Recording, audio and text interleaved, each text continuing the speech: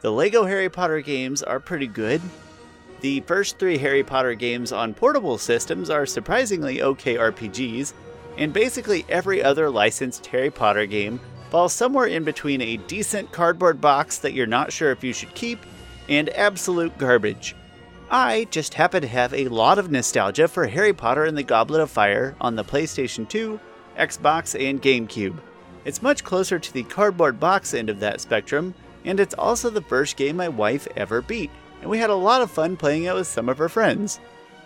It's very average, it's easy and repetitive, there's kind of a lot of hacking and slashing with wands. It all looks and sounds good enough, I suppose, and the level-based format allows the story to stay more true to the actual Goblet of Fire narrative. It's a really big change from the more casual, open, puzzle platform adventure Hogwartsing of the first 3 titles. Though if you like how that sounds, I actually do recommend the 3rd game, Prisoner of Azkaban, for the same systems. But praise Honeydukes, this game still operates on a candy-based collectathon economy, a mandatory staple in the Harry Potter gaming experience. Now this game is not essential by any stretch, but the best gaming experiences are personal. And for me, Harry Potter and the Goblet of Fire for PS2, Xbox, and GameCube sits at a great crossroads of cheap, playable, and nostalgic. I give it a 3 out of 5, and I'd say the average retro gaming Harry Potter fan should consider it, and maybe even people who like hack and slash stuff from that era, as they're probably the right age to have lived through the peak of Pottermania. So forgive me for going a little less recommendation and a little more personal this time. It's just that I've had a pretty emotional week, and I wanted to play this game because it gives me a lot of good feels. And if you love Harry Potter and can stomach a lot of gameplay mediocrity, maybe it can do the same for you. Hey, thanks for watching. I really appreciate your time and support. I'm obligated by the laws of YouTube to tell you that any sub or like you can spare for me would be amazing. Also, thank you to my partner, Gamers Outpost LLC. They always share my content to their very large audience, and that is huge for me. I really appreciate it. Check them out at gamersoutpostllc.com or visit them on Facebook. Thanks for checking this out. Tell me your personal favorite Harry Potter video game in the comments.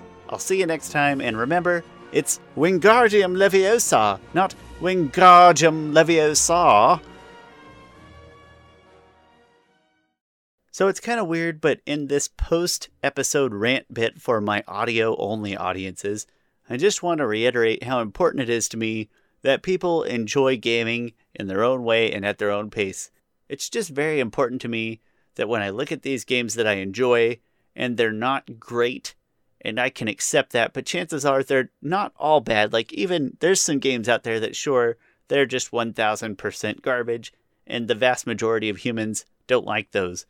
But the vast majority of games have something good about them, and maybe that good thing vibes with you. In this case, it's kind of repetitive hack and slash gameplay. That's something I enjoy. It's pretty casual and easy. That's good with me because I suck at everything. It's Harry Potter, so that's another win. It's on the console generation that I think I identify with the most strongly. So yeah, I would never recommend it to a bunch of other people that strongly, but the things that it does well or right happen to be things that are specifically important to me.